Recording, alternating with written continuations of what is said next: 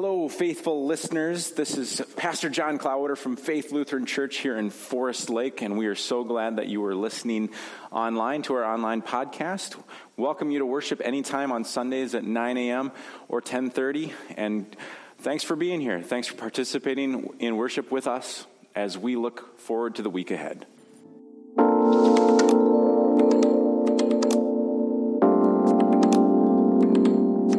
For our reading of the gospel today, as we have done over the last month and a half, we have had different readers from the congregation lend their voices and then have that story kind of told through images. Today's story is going to be the gospel where we make that pivot and we hear how Jesus will die. So I want you to know that there are some images that might be a little bit more traumatic. If you have young children, just kind of keep that in mind. We've also tried to make sure not to, it's not going to be, if you're putting it on the spectrum of Passion of the Christ, it won't be like that. But there is some images where Jesus will have some blood on him. And we just want you to be aware of that before we hear this story, because this is really the pivotal part of that story. Without the Good Friday story, we don't have the celebration of resurrection and the story of Easter. So without further ado, Matthew 27.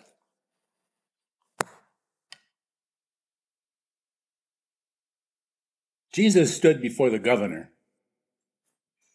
"Are you the King of the Jews?" "You say so."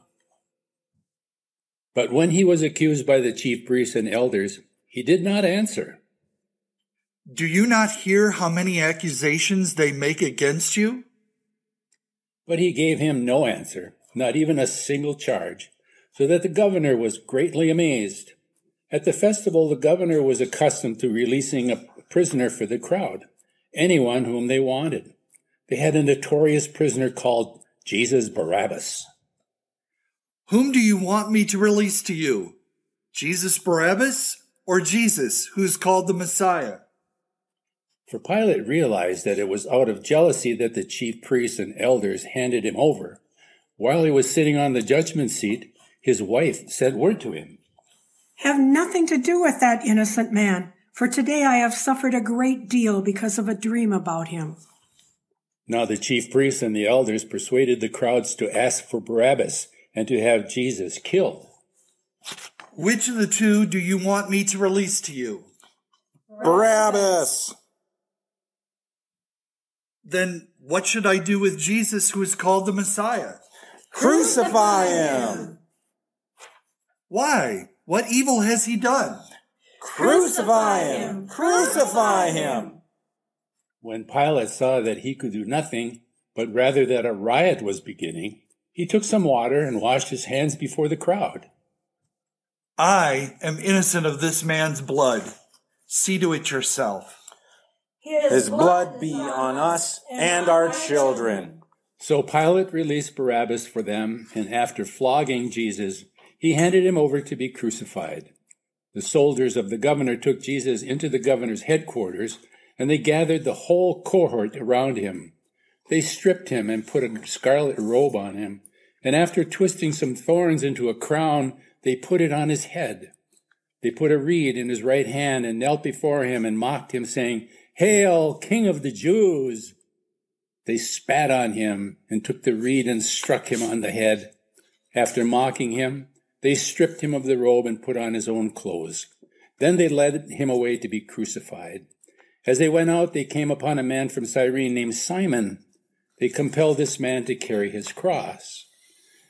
And when they came to the place called Golgotha, the place of the skull, they offered him wine to drink, mixed with gall. But when he tasted it, he would not drink it. When they had crucified him, they divided his clothes among themselves by casting lots. Then they sat down there and kept watch over him.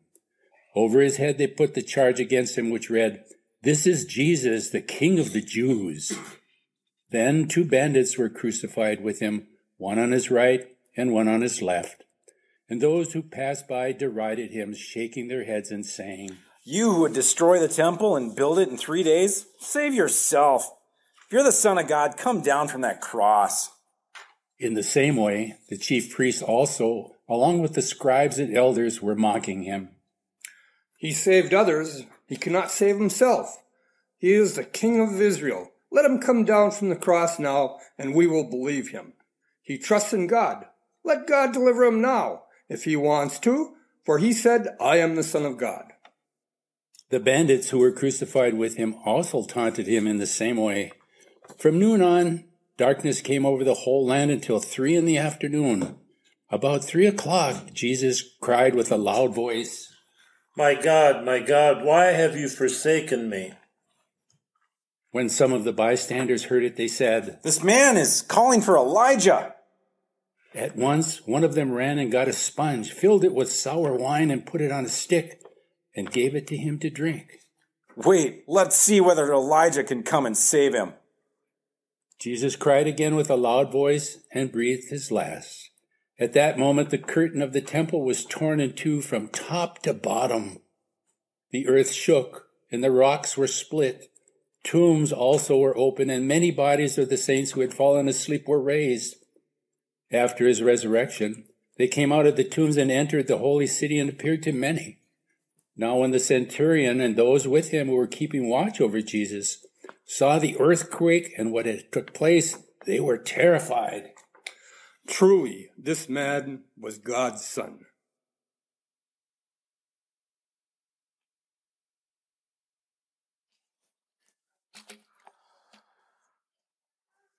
Grace and peace to you, my siblings in Christ. If you're writing the end to a great tragedy, it's tough to top that. Jesus is everything that you would hope for in a hero. He confronts evil. He takes on the oppressors. He's humble and not arrogant despite his ability to heal and to teach with authority. He talks about love and God's kingdom. He's so innocent. He's not provoking Pilate or even the chief priests by yelling back at them. As we see this unfurl, he's alone.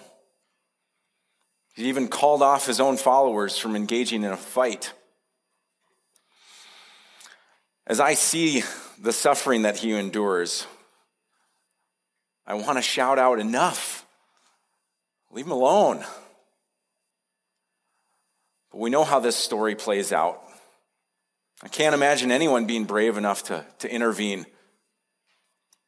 There's nobody coming to rescue Jesus. No one to save the day. As we gathered this past week to record the audio for our scripture, we were actually right in the middle of the reading, right at the part where Jesus is getting the crown of thorns placed upon his head, and he's being led to the place of his crucifixion, when suddenly we had an interruption. Suddenly, as our narrator, Lloyd, continued to share this very dramatic part about the execution, the tension within the room was interrupted by a ringtone. Yeah, somebody's phone went off. Darn, we're going to have to redo this one. But it wasn't just anyone's phone. It was Pastor Steve's phone. When someone calls Pastor Steve in the office, we all know that it's his phone because we hear the William Tell overture. Oh.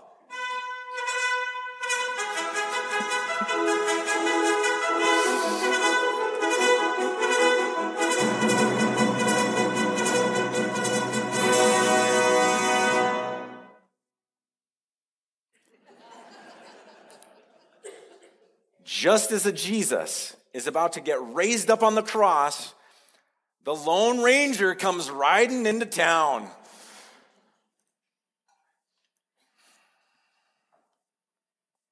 If only that were the case. There's no hero riding in on horseback to save the day. Nobody is coming at the last second to get him down off of that cross. Jesus would have refused anyway. I mean, he doesn't even drink the gall, which would have been a painkiller to ease his suffering. He endures mocking and ridicule. You saved others, save yourself. Jesus has another thing coming. They have no idea what he's actually got in store to save the world. But that's not this story. Not yet. We can't have Easter without Good Friday and without the Passion, which is a Latin word meaning suffering. The resurrection doesn't happen. So we dwell in this moment.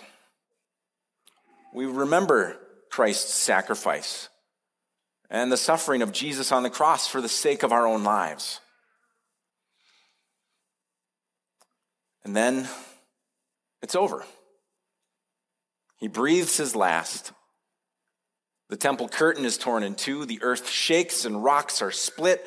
Then the tombs are open like some sort of zombie apocalypse, which, if we're being honest, is a pretty popular genre of movies and TV shows right now. So if Matthew is hoping to reel us in for a sequel, we're probably going to take the bait. The last words in our story today come from one of the oppressors, the centurion, who's been on guard as these three men are executed. And after all of these crazy events have taken place, he comes to the realization, truly this man was God's son. And that's the end of the story.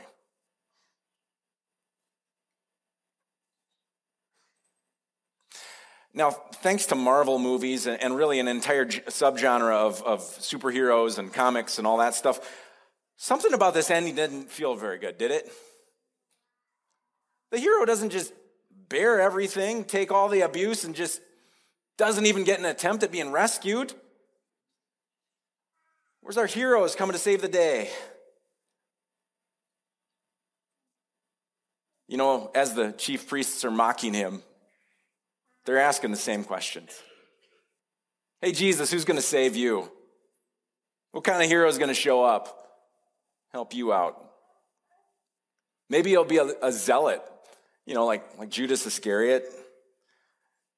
He betrays Jesus when he sees this king riding into town on a donkey. Is not this great king like King David who's going to slay his enemies. And Jesus wants Judas to love his enemies. And so in this moment on the cross, Judas is nowhere to be found. Maybe we're looking for a hero like Peter, who in John's gospel literally takes out his sword and strikes when they're trying to arrest Jesus. Jesus tells him to put his sword away. And so when Jesus is on the cross, Peter's afraid, denies even knowing Jesus 3 times. He's nowhere to be found. Maybe the hero will be an act of God. This earthquake and all these dramatic events just happened a little too late. Couldn't they have happened and freed him from that cross? No. Our hero dies. But will this be the final word? Not even death will get the last word in this story.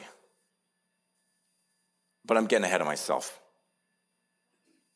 Where will that road lead? All along this journey through Lent, we have been seeing crosses everywhere. But on this journey, we have also seen our neighbor through the eyes of a refugee, through Ukrainians, through the hungry and the homeless. Next week, will we see signs of hope and signs of life? Because what we just heard was not the end. And I can't wait to tell you all about what our hero does to save not just the day. Well, maybe I've said too much. Not even the Lone Ranger could have hatched a plan this heroic. So with that, I'll see you on Easter. Resurrection Day is coming. Amen.